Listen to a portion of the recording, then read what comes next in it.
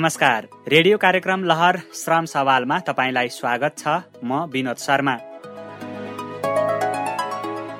वैदेशिक रोजगारी र सिप अभिवृद्धिमा केन्द्रित यो कार्यक्रममा हामी वैदेशिक होस् या आन्तरिक श्रम रोजगारी सधैँ मर्यादित, व्यवस्थित र सुरक्षित हुनुपर्छ भन्ने कोणबाट छलफल गरिरहेका छौं। आजको छलफल नेपालको श्रम आप्रवासन सम्बन्धी पछिल्लो अध्ययन प्रतिवेदन र त्यसको नतिजामा केन्द्रित छ।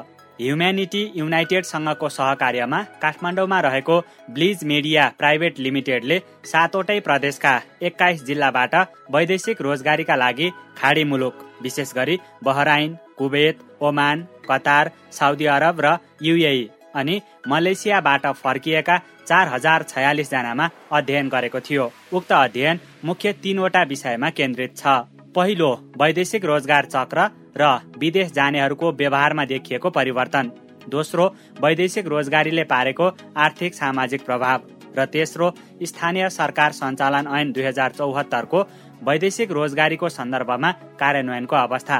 हरेक प्रदेशबाट 3 जिल्ला वैदेशिक रोजगारीमा जानेहरूको संख्या धेरै, मध्यम र न्यून भएका जिल्लाहरू छनौट गरी यो अध्ययन गरिएको थियो। आजको छलफल वैदेशिक रोजगार चक्र र विदेश जानेहरूको व्यवहारमा देखिएको परिवर्तनमा केन्द्रित छ। अध्ययन प्रतिवेदनका बारेमा जानकारी दिन हामीसँग उद्यमी तथा अनुसन्धानकर्ता जुना माथेमा हुनुहुन्छ। उहाँ ब्लिज मिडिया प्राइभेट लिमिटेडसँग आबद्ध हुनुहुन्छ। उहाँसँगको रेकर्डेड अन्तर्वार्तालाई आजको कार्यक्रममा प्रस्तुत गर्दैछौँ। त्यो व्यक्ति जो वैदेशिक रोजगारीमा जान चाहन्छ, जान चाहेको बेलादेखि लिएर फर्केको बेलासम्मको अनुभव चाहिँ कस्तो देखियो त? हामीले के पायौँ भने लगभग 50% चाहिँ 18 देखि 24 वर्षको उमेरमा चाहिँ पहिलो अनुभव उहाँहरूको रहेछ भने 35% चाहिँ 25 देखि 43 वर्षको हुँदाखेरि लगभग 85% भनौँ न 18 देखि 34 वर्ष उमेर समूहको जाने चाहिँ नि हामीले पायौँ होइन। यसमा अब तुलनात्मक रूपमा हेर्दाखेरि मधेसबाट चाहिँ अझ झन् 22 देखि 23 वर्षको उमेरमा नै उहाँहरूको पहिलो चाहिँ वैदेशिक रोजगारीको मा चाहिँ जानुहुने चाहिँ देखेको छ होइन। 3% चाहिँ नि 15 देखि 17 वर्षको उमेरको पनि जानुभएको चाहिँ पाएका छौँ होइन। त्यस्तै हामीले पढाइको पनि सोधेका थियौँ, कुन पढाइ हुँदाखेरि चाहिँ जानुहुने भनेर भन्दाखेरि 70% तपाईँको 5 देखि 9 कक्षा अथवा एसएलसी सम्म पढेको व्यक्तिहरू चाहिँ जानुभएको चाहिँ हामीले पायौँ। पढ्दै नपढेकोहरू पनि जानुभएको छ होइन। अलिकति धेरै पढेकोहरू पनि जानुभएको छ। यो त सुरुको कुरा हो नि त। सुरुको क्रममा हुँदाखेरि उहाँहरू जाने सोच आउनुभन्दा अगाडि चाहिँ उहाँहरू काम गरिरहनु भएको छ कि छैन भन्ने चाहिँ हामीले उहाँहरूलाई सोधेका थियौँ होइन। उहाँहरू त्यसरी हुँदाखेरि काम गरिराख्नु भएको नै पायौँ। यसमा भन्नुपर्दाखेरि जानुभन्दा अगाडि उहाँहरू चाहिँ कृषि र अब पशुपालनसँग सम्बन्धितमै काम गर्नुभएको 40% जति। त्यो बाहेक काम गर्नुभएको चाहिँ नि अब एउटा एलिमेन्ट्री अक्युपेसन भनेर राखेको छौँ। अब एलिमेन्ट्रीलाई भन्दाखेरि त्यसमा चाहिँ के आउँछ भने यो सफा गर्ने होइन, धुने लुगाहरू धुने काम, लेबरको काम भयो, प्याकिङ गर्ने होइन, यस्तो डेलिभरीको कामहरू, यस्तो यस्तो कामहरूमा चाहिँ नि लगभग 15% चाहिँ पहिले चाहिँ उहाँहरू त्यसमा काम गरिरहेको चाहिँ पायौँ। त्यो बाहेक सेल्समा पनि काम गरेको पाएको छौँ। सेल्स भन्नाले त्यसमा अब तपाईँको रेस्टुरेन्टमा काम गरेको होइन, वेटरको काम गरेकोहरू भयो, अर्को स्याहार सुसारको काम गरेकोहरू भयो, हाउसकिपिङ भन्छ, हस्पिटालिटी भन्छ होइन। अब तिनीहरूमा काम गरेको, सिक्युरिटीमा काम गर्नुभएको, कुक भएर काम गर्नुभएको, यस्तो चाहिँ लगभग 13% चाहिँ त्यसमा चाहिँ काम गरिराख्नु भएकैहरू चाहिँ जानुभएको चाहिँ पायौँ होइन। अब कामको कुरा गर्दाखेरि कति पारिश्रमिक भनेर त सोध्ने कुरा स्वाभाविकै भयो। लगभग 60% को चाहिँ लगभग 10,000 सम्मको पारिश्रमिक चाहिँ उहाँहरूले पाउनु भएको रहेछ नेपालमै काम गर्दा। हजुर, नेपालको काम गर्दा जानुभन्दा अगाडि, जान्ने सोच आउनुभन्दा अगाडि चाहिँ उहाँहरूको कामको हो यो होइन। लगभग 30% को चाहिँ 10 देखि 20,000 को उहाँहरूको पारिश्रमिक चाहिँ त्यति भनेर चाहिँ पायौँ हामीले। अनि पारिश्रमिकको कुरा गर्दाखेरि सँगसँगै हामीले कति घन्टा काम गर्नुहुन्थ्यो त भन्ने कुरा पनि सोधेका थियौँ।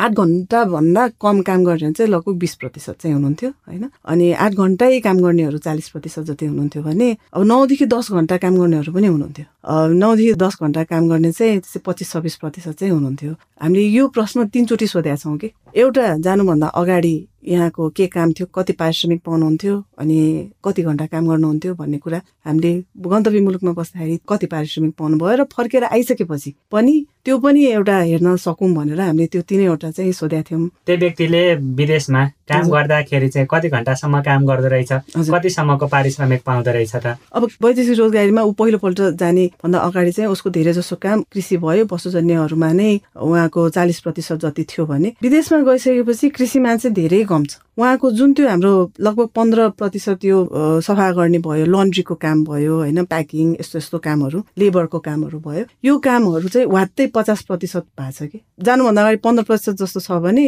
विदेशमा चाहिँ 50% जति नै यो विषयका कामहरूमा चाहिँ उहाँहरू संलग्न भएको पायौँ हामीले। सेल्सको पनि छ होइन, 20% जति सेल्समा पनि हुनुभएको छ विदेशमा भने फर्केर आइसकेपछि चाहिँ नि 35% फेरि कृषि र पशुजन्यमा नै आउनु भएको। फर्केर आइसकेपछि आफूले जे गर्नु भएको छ फर्केर चाहिँ त्यही नै काम गरिएको चाहिँ हामीले पायौँ। तर अब फर्केर आइसकेपछि चाहिँ 5% जति चाहिँ काम गर्न चाहिँ सुरु गर्नु भएको छैन। यसो समग्रमा हेर्नु पर्दाखेरि विदेश जानु अगाडि जुन काम गर्नुहुन्थ्यो नि, फर्केर आइसकेपछि लगभग त्यही काममा नै फेरि गएको चाहिँ हाम्रो यो अध्ययनबाट चाहिँ देखेको छु। जस्तै जानुभन्दा अगाडि लगभग 13% जति चाहिँ हाम्रो यो सेल्स एन्ड सर्भिस, त्यो 13 चाहिँ 20 भयो होइन। तर लगभग तपाईँको पुनः त्यही काममा नै फर्किनु भएको चाहिँ हामीले त्यो अध्ययनबाट चाहिँ त्यसरी पाएको छौँ। अब कति घन्टा चाहिँ काम गर्नुभयो भन्ने कुरालाई लिँदाखेरि पनि उस्तै नै छ। विदेशमा हुँदाखेरि चाहिँ उहाँहरूको धेरै जसो लगभग 70% चाहिँ 8 घन्टामा नै देखिएको छ होइन। भने फर्केर आइसकेपछि विदेशमा जानुभन्दा अगाडि जति घन्टा थियो त्यस्तै क्रममा नै देखिएको छ भने कमाइको हकमा चाहिँ नि सुधार देखेको छु। अध्ययनले के देखाएको छ भने जानुभन्दा अगाडि धेरै जसोलाई 60%ले 10,000 कमाइ गर्नुहुन्थ्यो भने विदेशमा लगभग 50% को चाहिँ 20 देखि 30,000 को कमाइ भएको देखिएको छ। अनि 30% जति 10 देखि 20,000 देखेको छ। 10,000 को कमाइ चाहिँ एकदमै थोरै छ विदेशमा हुँदाखेरि होइन। 13% को त 30 देखि 40,000 पनि पारिश्रमिक पाएको हाम्रो अध्ययनले देखायो भने फर्केर आइसकेपछि को हेर्नुहुन्छ भने जुन चाहिँ 10,000 को 60% थियो नि, फर्केर आइसकेपछि चाहिँ त्यो 23% भयो कि। अनि 10 देखि 20,000 कमाइ हुने जानुभन्दा अगाडि चाहिँ 30% थियो भने फर्केर आएपछि 40% भएको छ कि। सो कमाइको हकमा चाहिँ उहाँहरू फर्केर आइसकेपछि काम फेरि उस्तैमा फर्किनु भए पनि कमाइ चाहिँ थोरै के अरे थोरै भए पनि बढेको चाहिँ देखिया छ। हजुर,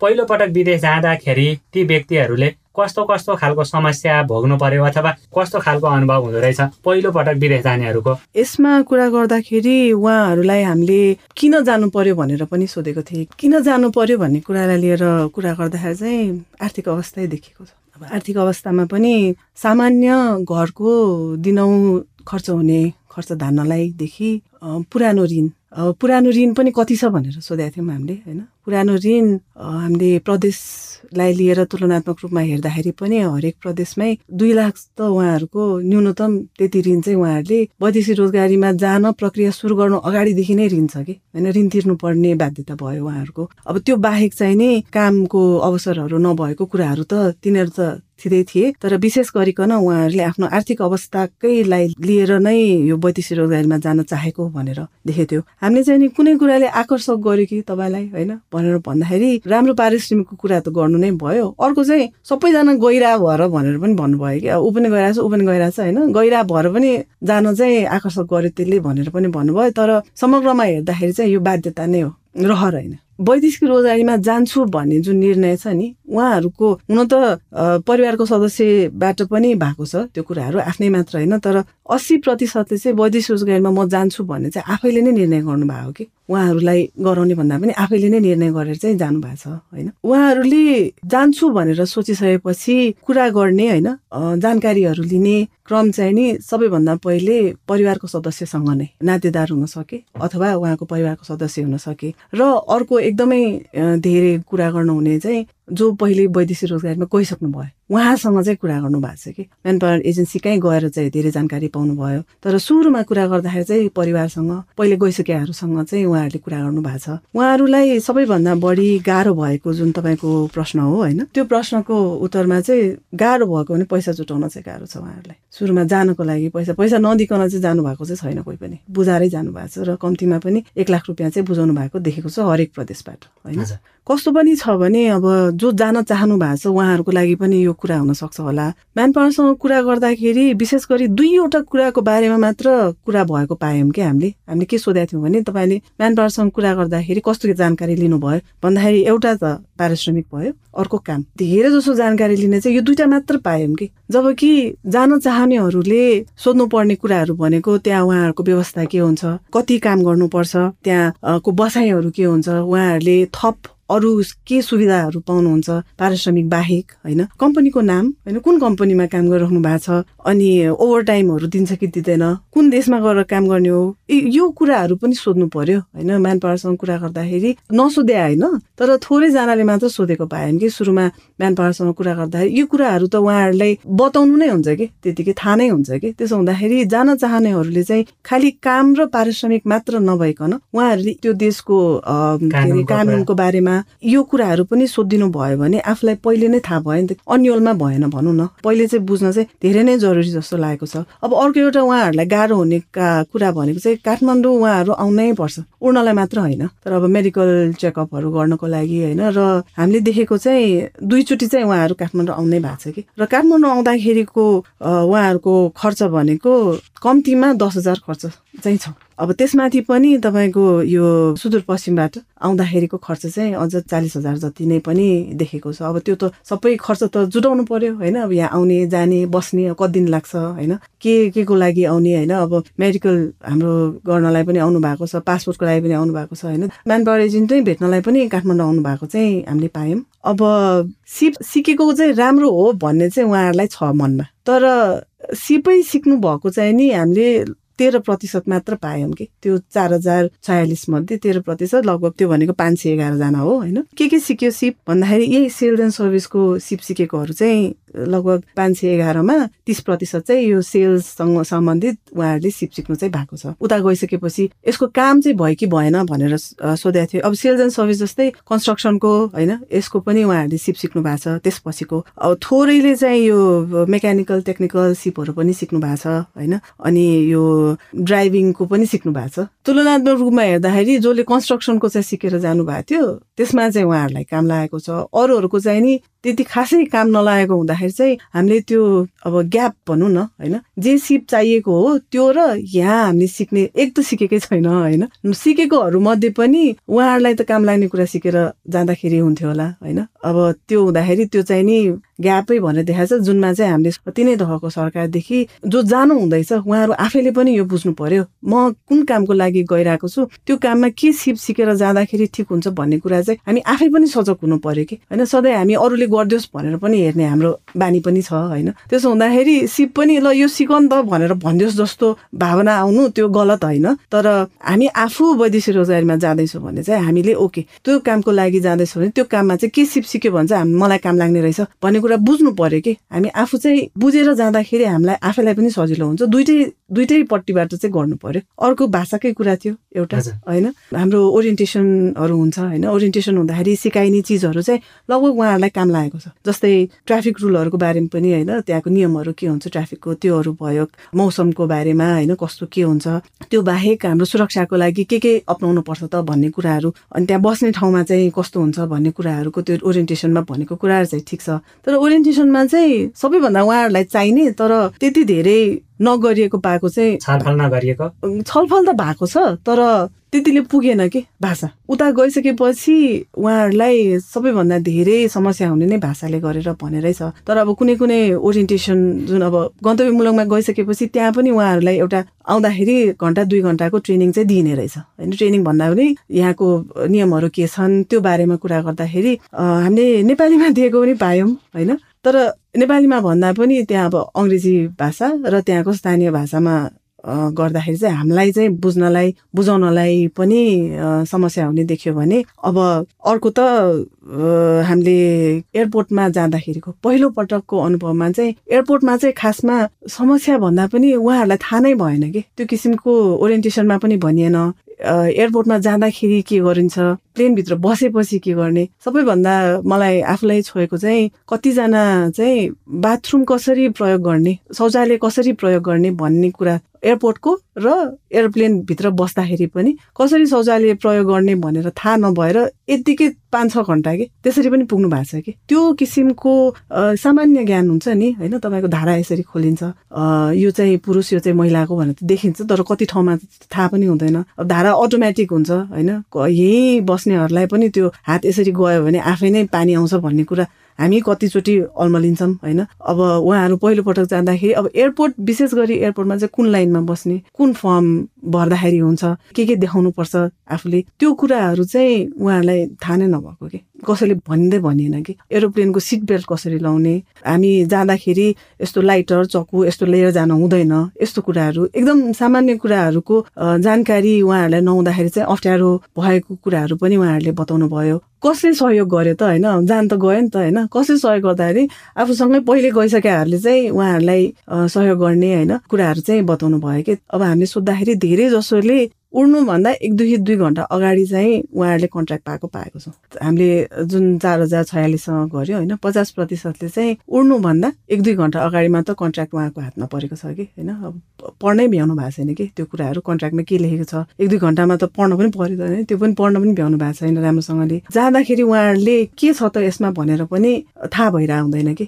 अब त्यो अन्यलै भयो कि 70% चाहिँ कन्ट्र्याक्ट पाउन साथ के हेर्नु हुने रहेछ भने स्यालेरी कति छ चाहिँ हेर्नु हुने रहेछ कि पाउन साथै।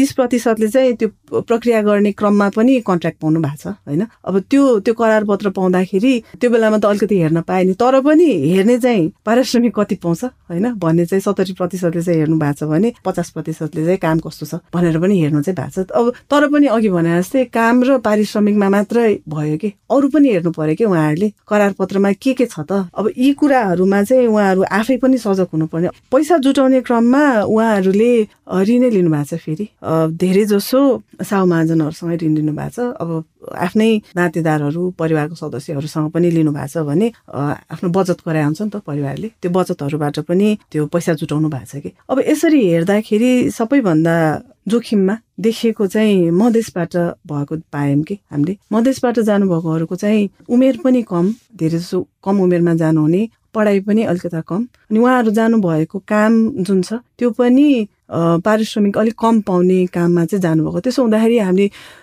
सरकारका व्यक्तिहरू जसले पनि यो नीति नियमहरू बनाउनुहुन्छ उहाँहरूले चाहिँ कुनै पनि नीति नियम बनाउनुहुन्छ भने चाहिँ सबै वैदेशिक रोजगारीमा जानुभएकोलाई एउटै आँखाले हेर्नु चाहिँ भएन कि होइन। उहाँहरूलाई एउटा विशेष ध्यान दिनुपर्ने चाहिँ एकदमै जरुरी देखेको छ। धेरै जसो मधेसबाट पनि जानुभएको छ फेरि होइन। हामीले उहाँहरूलाई विशेष माया नै गर्नुपर्छ, माया भन्छु कि म त सरकारलेबाट होइन। हामी सबैजनाले गर्दाखेरि सबैजनालाई माया त गर्नु पर्यो, तर मधेसबाट जानुहुनेहरूलाई चाहिँ विशेष माया नै चाहिएको चाहिँ यो अध्ययनबाट चाहिँ त्यो चाहिँ पाएको छ।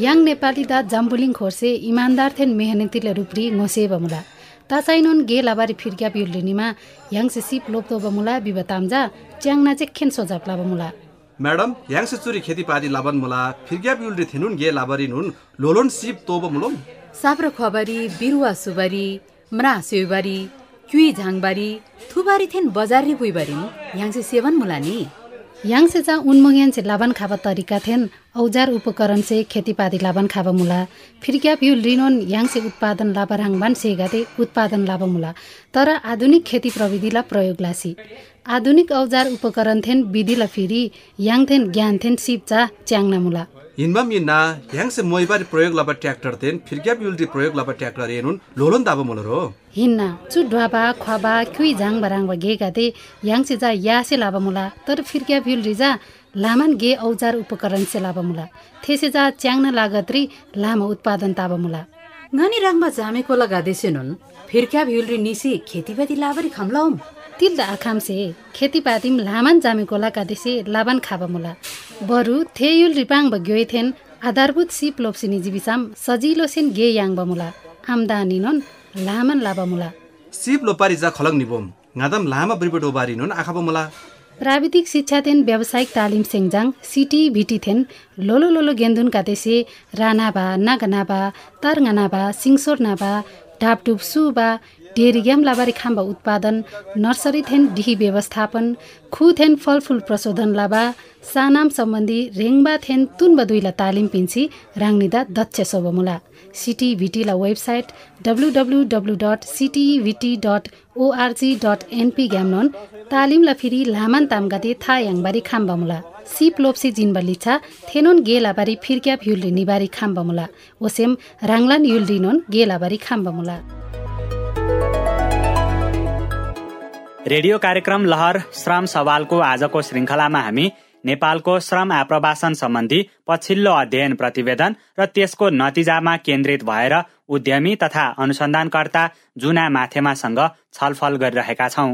अघि हामीले कुराकानी गर्यौँ वैदेशिक रोजगारीमा जानुभन्दा पहिला उहाँले कस्तो अनुभव गर्नुभयो र जाने क्रममा कस्तो अनुभव गर्नुभयो, पहिलो अनुभव कस्तो भयो र समस्याहरू कस्तो भोग्नु पर्यो, ती व्यक्तिहरूले चाहिँ गन्तव्य मुलुकमा पनि कस्तो समस्याहरू चाहिँ भोग्नु परेको बताउनु भयो त? उहाँहरूले के पनि एउटा विचार गर्नुपर्छ, त्यहाँ गन्तव्य मुलुकमा पुगिसकेपछि कसले लिन आउँछ त, उहाँहरूलाई कति समय लाग्छ, उताकै कम्पनीको मान्छेले लिन आउँछ कि, किनभने मान्छेहरूले 3-4 घन्टादेखि 5 घन्टा 6 घन्टासम्म पनि कुरेर बस्नु भएको, अन्यल भएको स्थिति चाहिँ, अनि डरको आभास हुने त्यो समयमा, एक त भाषा आउँदैन राम्रोसँग होइन, अनि कुन ठाउँमा गएर हामी कुरेर बस्ने के गर्ने भन्ने कुराको पनि यहाँबाट जाँदाखेरि नै अलिकता त्यसको बारेमा विचार गरेरै जानुपर्ने नै हुन्छ होइन। अनि त्यहाँ गइसकेपछि पनि उहाँहरूले अब हामीले के पायौँ भने उहाँहरूले लगभग 5-6जनाले चाहिँ त्यो कोठालाई बाँडेर चाहिँ बस्नु भएको छ। हामी के चाहिँ सोधेको थियो भने उहाँहरूलाई त्यहाँ बस्दाखेरि उहाँहरूलाई के कस्तो समस्या थियो त भन्दाखेरि, जो आफूसँग रुमलाई आफ्नो त्यो कोठालाई हामी मिलेर बस्नुपर्छ भनेर राखेको हो, उहाँहरूसँग बस्दाखेरि अब कोठामै अब रक्सीहरू पिइदिने, अब चुरोटहरू खाइदिने, चोरी हुने, भेदभाव पनि भइदिने होइन, त्यो कुराहरू पनि पायौँ कि। त्यो बाहेक चाहिँ कोठा नै अलिकता सानो भइदिने, पानीको अभाव हुने कोठामा बस्दाखेरि, यी कुराहरू भनेको तपाईँको दिनका दिन बस्दाखेरिको कुरा हो नि त होइन। उहाँहरूलाई तनावको कुराहरूलाई लिँदाखेरि एक त परिवारसँग टाढा बसेको हुने भयो, त्यो बाहेक पनि घरमा त ऋण छोडेर आएको छ नि त, अब यता त हाम्रो कामको पारिश्रमिक त पाउनु पर्यो नि त होइन, ऋण त तिर्नु पर्यो, अनि घरबाट कुरा हुँदाखेरि पनि धेरै अब पैसा पठाइदियो भने तुरुन्तै त पैसा त हुँदैन होइन। अनि त्यो कुराहरूले गरेर तनाव हुनेदेखि लिएर उहाँहरूलाई आफ्नै काममै पनि जे काम भनेको हो त्यो काम नै नगर्न पाएको अवस्थाहरूको कुराहरूलाई लिएर चाहिँ एकदम मानसिक तनाव चाहिँ हुने भनेर चाहिँ यसबाट पनि देखायौँ। कतिजनालाई चाहिँ कस्तो भने एकदम जोखिमको काम पनि भयो कि उहाँहरूलाई एकदम धेरै मेहनत गर्नुपर्ने कामहरूमा पनि उहाँहरू जानुपर्ने हुँदाखेरि त्यसले गरेर पनि अलिकता त्यसको समस्याहरू, भाषाको त हामीले भनिहाल्यौँ कुरा, कतिजनालाई चाहिँ यो आफ्नो ज्यानको जोखिम भएको काम हो कि भन्ने जस्तो पनि लाग्दाखेरि मानसिक तनावको कुराहरू चाहिँ बताउनु भएको थियो। अब त्यो बाहेक बिरामीहरू कतिको हुन्छ के छ भनेर भन्दाखेरि रुगाखोकी आउने चाहिँ धेरैजनामा चाहिँ पायौँ हामीले। रुगाखोकी लागेर उहाँहरूले काममा अप्ठ्यारो भएको कुराहरू गर्नु भएको थियो भने ओभर टाइम चाहिँ उहाँहरूले गरेकै पायौँ कि। बेसिक काम चाहिँ 8 घन्टाको गर्नु भएको छ भने ओभर टाइम चाहिँ उहाँहरूले गरेकै पाएका छौँ कि। 4046 गर्नुभन्दा अगाडि पनि हामीले धेरैजनासँग प्रश्नावली बनाउने क्रममा हामीले उहाँहरूसँग कुरा गर्दाखेरि के चाहिँ भन्नुहुन्थ्यो भने होइन, नेपालमा कमाउँदाखेरि त्यति त कमाउँछौँ नै होइन, ओभर टाइम नगरिकन त हुँदैन भने जस्तो पनि कुराहरू गर्नुभएको थियो र त्यही पनि पायौँ होइन। धेरैजनाले चाहिँ 2 घन्टा जस्तो ओभर टाइम गरेको पाछौँ भने अब 3 घन्टा ओभर टाइम, 4 घन्टा गर्नेहरू 2 देखि 4 घन्टा ओभर टाइम गरेको चाहिँ हामीले पायौँ होइन। ओभर टाइम गरेर नै उहाँहरूले उहाँहरूको पारिश्रमिकलाई अलिकता बढाउने हिसाबबाट अनि घरमा पठाउँदाखेरि 3-3 महिनामा पठाएको चाहिँ धेरै पायौँ। अब एउटा कुरा थाहा पाउनु पर्ने चाहिँ के जस्तो पनि लाग्छ भने जो जान चाहिराख्नु भएको छ हाम्रो श्रोताहरू होइन, पारिश्रमिक बाहेक पनि त्यहाँ अरू चिजहरू पनि त्यो कम्पनीले यहाँहरूलाई दिने हुन्छ, बोनसहरू जस्तो। तपाईँको कुनै प्रोजेक्ट छ अरे, त्यो प्रोजेक्ट सकिएकोमा पनि तपाईँहरूले बोनस पाउनुहुन्छ, सबैले होइन ल, तर यो चाहिँ बुझ्नु पर्यो कि यहाँले तपाईँको कम्पनीले त्यो दिन्छ कि दिँदैन भनेर। अर्को चाहिँ मन्थली महिनामा बोनस दिने पनि हुने रहेछ, अनि घर फर्किँदाखेरि पनि बोनस दिने रहेछन्, यातायातको सुविधाको हिसाबबाट पनि पैसा दिने रहेछन्। सो यो कुराहरू चाहिँ तपाईँहरूले पाउनुहुन्छ कि हुँदैन भन्ने कुरा चाहिँ आफू जाने ठाउँमा तपाईँले सोध्नु चाहिँ पर्यो होइन। अब छुट्टीको कुरालाई लिँदाखेरि त्यो देश हेरेर होइन, शनिबार आइतबार र शुक्रबारदेखि होइन कुन दिनको हुन्छ, त्यो छुट्टी बाहेक पनि तपाईँले बिरामी हुँदाखेरिको छुट्टी पाउनुहुन्छ।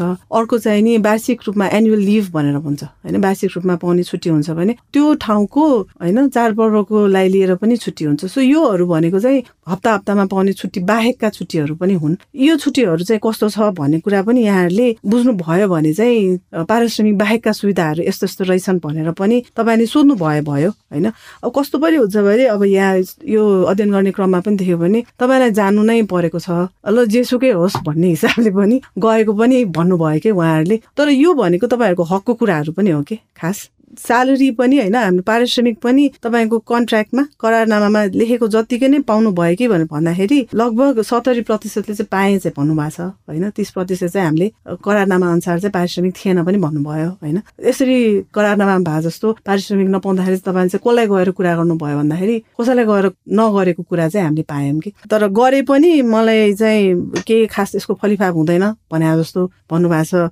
20%ले चाहिँ त्यसो भन्नुभएको छ भने कम्प्लेन गर्न होइन त्यो यसरी गुनासो गर्न गयो भने मलाई निकाल्देला कि भन्ने डरले पनि केही नभनिदिएकोहरू पनि पायौँ होइन। त्यस्तैमा उहाँहरूले यो म्यान पावरसँगै पनि कुरा गरेको, सुपरभाइजरसँग पनि कुरा गरेको, ल मैले भने जस्तो भएन नि त भन्ने जस्तो पनि पाएका छौँ भने अब उहाँहरू केही पनि नभनिकनै पनि बस्नु भएको चाहिँ पाएको छौँ होइन। यसैमा थप्नु पर्दाखेरि फर्किसकेपछि लगानी गर्ने भन्ने कुरा, केही कुरामा लगानी गर्छु भन्ने कुरा वैदेशिक रोजगारीमा बस्दाखेरि सोच्नु भएको थियो कि थिएन भनेर पनि सोधेको थियौँ कि ल ठिक छ म अहिले जाँदैछु होइन, गएर म कमाउँछु, तर फर्केर आएपछि म के गर्छु भन्ने पनि एउटा चाहिँ सोच्नु पर्यो। उहाँले फर्केर आइसकेपछि के गर्छु त म भन्ने पनि अलिकता विचार गर्नुभयो भने उता जाँदाखेरि पनि यो कुराहरू, किनभने हामीले चाहिँ के पायौँ भने लगभग हाम्रो 70%ले नै यो बारेमा चाहिँ सोच्नु भएको छैन कि फर्केर आइसकेपछि म के गर्छु भन्ने बारेमा चाहिँ उहाँले सोच्नु नै भएको छैन कि। अब जुन त्यो करारनामाको पनि कुरा गर्यो हामीले होइन, तर हामीले के पायौँ भने यो 4046 मध्ये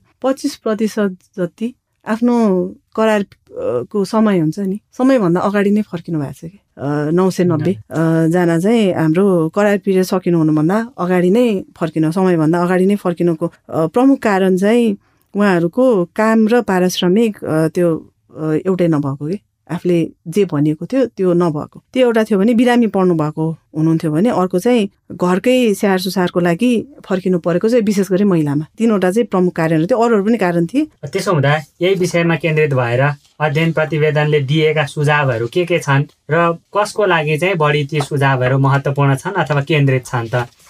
सुझाव हामीले अब सरकारी निकायलाई त दिएकै छौँ, जान चाहनुहुनेहरूलाई दिएका छौँ, त्यसपछि उतै काम गरिराख्नु भएकोहरूलाई पनि दिएको छौँ। अब सुझावहरूमा एउटा त अब अध्ययनै गर्नु भन्ने सुझाव पनि दिएको छौँ। अब अध्ययनहरू कस्तो कस्तो किसिमको अध्ययन गर्न जरुरी देख्यो भने हामीले एक त हामीले सिपको कुरालाई नै दियौँ, उता के सिप चाहिएको छ त्यो अनुसारको यहाँ हामीले उहाँहरूलाई त्यस्तै किसिमको तालिम दिन सक्यौँ भने उता अलिकति सहज भयो कि। सो त्यो के छ त होइन, त्यो त थाहा नै भएन, त्यो बारेमा अध्ययन गर्नु भन्ने पनि हामीले एउटा सुझाव दिएका छौँ। अर्को चाहिँ नि हामीले जुन घरबाट हामीले यो वैदेशिक रोजगारीमा गइराख्नु भएको छ उहाँहरूको स्वास्थ्य सम्बन्धी, उहाँहरूको आर्थिक सम्बन्धी, उहाँहरूको रोजगारीसँग सम्बन्धित कस्तो रहेछ त, उहाँहरू कस्तो घर परिवारबाट चाहिँ वैदेशिक रोजगारीमा धेरै गइरहनु भएको छ। किनभने कार्यक्रमहरू बनाउँदाखेरि, नीति नियमहरू बनाउँदाखेरि त्यसरी नै लक्षित गरेर बनाउन सक्यौँ नि त होइन, त्यस्तो किसिमको अध्ययन हुन जरुरी छ भन्ने सुझाव दिएको छौँ। अर्को भनेको वैदेशिक रोजगारीमा त जानुभयो नि त, तर उहाँले यहाँ उहाँको परिवार विवाहित छैन भने उहाँको अभिभावक अनि विवाहित हुनुहुन्छ भने श्रीमती र अलि समयसम्म विवाहित हुनुभएको र बच्चा पनि छ भने श्रीमती, बच्चा, आमा बुवा यहाँ त छोडेर जानुहुन्छ नि। उहाँहरूको लागि अब एउटा सपोर्ट सिस्टमको लागि यहाँ चाहिँ नि को हुनुहुन्छ त, कुनै सहकारीहरू हुनुहुन्छ कि अथवा कुनै संस्था छ कि अथवा होइन कुनै समूह छ कि यस्तो किसिमको कस्तोले चाहिँ नि उहाँहरूलाई सपोर्ट गर्न सकिन्छ। किनभने बच्चाको हकमा कुरा गर्नुहुन्छ भने यहाँ त अब एकल अभिभावकले त्यो बच्चालाई हुर्काइरहेको छ कि एउटा अभिभावकको त सधैँ नै त्यहाँ खाँचो नै हुने भयो। त्यो हुँदाखेरि उहाँलाई चाहिँ कस्तो किसिमको सहयोगको लागि को महत्त्वपूर्ण हुन्छन् भन्ने कुरा पनि एउटा बताउनु पर्ने जरुरी भएको छ कि। अब एक त आफ्नो श्रीमान अथवा श्रीमती हुनुहुन्न, त्यसमाथि पनि उहाँ नहुँदाखेरिको थपिएको जिम्मेवारीहरू के छ त्यो सबै नै गर्नु परिरहेछ कि। अनि उहाँलाई चाहिँ के सहयोग चाहियो त त्यो बाटो हेर्नुपर्ने एकदमै जरुरी छ। यस्तो संस्थाहरू के छन् त्यसलाई म्यापिङ भन्छ होइन, एउटा म्याप जस्तो यस्तो संस्थाहरूको म्यापिङहरू बनाएर अनि बताइदिनु पर्यो, जानकारी पनि दिनु पर्यो, यस्तो छ, केही पर्यो भने तपाईँ यहाँ जान सक्नुहुन्छ, केही पर्यो भने यो गर्न सक्नुहुन्छ। अर्को चाहिँ नि हामीले वैदेशिक रोजगारीमा जो जानु भएको छ उहाँहरूलाई हरेक सरकारी निकायमा त्यही किसिमको सम्मानको आँखाले हेर्नु पर्यो। किनभने वैदेशिक रोजगारीमा जानुभएकाहरूलाई एउटा च्याम्पियनको रूपमा कि एउटा हिरोको रूपमा कि होइन, त्यो नहेरिकन राज्यले यताउता कुरा गर्नै मिल्दैन कि। किनभने वैदेशिक रोजगारीबाट जुन किसिमको विप्रेसन देशमा भित्रिरहेको छ नेपालले त्यसमा गर्व गरिरहेको छ राष्ट्रले होइन, तर उहाँहरू कुनै पनि सरकारी निकायमा जाँदाखेरि त्यही किसिमको चाहिँ उहाँहरूको सद्भाव, सम्मान र दिन पनि पर्यो उहाँहरूलाई होइन। कुनै पनि चाहे त्यो एयरपोर्टमा होस्, चाहे त्यो लेबर पर्मिट लिँदाखेरि होस् अथवा पासपोर्ट बनाउँदाखेरि होस् होइन, उहाँहरूलाई चाहिँ हामीले सम्मानको रूपमा चाहिँ हेर्नु नै पर्छ जो चाहिँ नि वैदेशिक रोजगारीमा जान चाहनुहुन्छ। अब जस्तै ऋण त लिनु पर्यो नि त होइन, त्यो ऋण चाहिँ नि कसरी तिर्ने भन्ने कुरा चाहिँ हामीले आफ्नो परिवारको कोही एकजना जसलाई चाहिँ तपाईँले पठाउँदै हुनुहुन्छ उहाँसँग चाहिँ त्यो सल्लाह गर्नै पर्ने हुन्छ कि जानुभन्दा अगाडि। रेडियो कार्यक्रम लहर श्रम सवाल वैदेशिक रोजगारीका लागि नेपाली श्रमिकहरूलाई भविष्यमा आवश्यक पर्ने सिपहरूको आवश्यकता पहिचान गर्ने उद्देश्यले आप्रवासन सम्बन्धी संयुक्त राष्ट्र संघीय निकाय IOM नेपालले कार्यान्वयन गरेको generating evidence for future skills needs of migrant workers in Nepal परियोजना हो। यसलाई दक्षता प्राविधिक व्यावसायिक शिक्षा तालिम सहकार्य कार्यक्रम अन्तर्गत युरोपियन युनियनको आर्थिक सहायतामा ब्रिटिश काउन्सिलले व्यवस्थापन गरेको छ। यस रेडियो प्रस्तुतिमा अभिव्यक्त विचारलाई IOM, युरोपियन युनियन तथा ब्रिटिश काउन्सिलको आधिकारिक विचार प्रतिबिम्बित भएको मानिनु हुँदैन। महत्त्वपूर्ण समय र अनुभव आदान प्रदानका लागि उद्यमी तथा अनुसन्धानकर्ता जुना माथेमा प्रति आभारी छौं। आजको छलफल यति नै। अर्को दिन अर्को विषयवस्तु र सन्दर्भ सहित उपस्थित हुने नै छौं। आजका लागि सहकर्मीहरू उपेन्द्र, अचला, मनोज, निरोशन र प्राविधिक सहकर्मी दिनेशसँगै म विनोद शर्मा पनि बिदा हुन्छु। नमस्कार।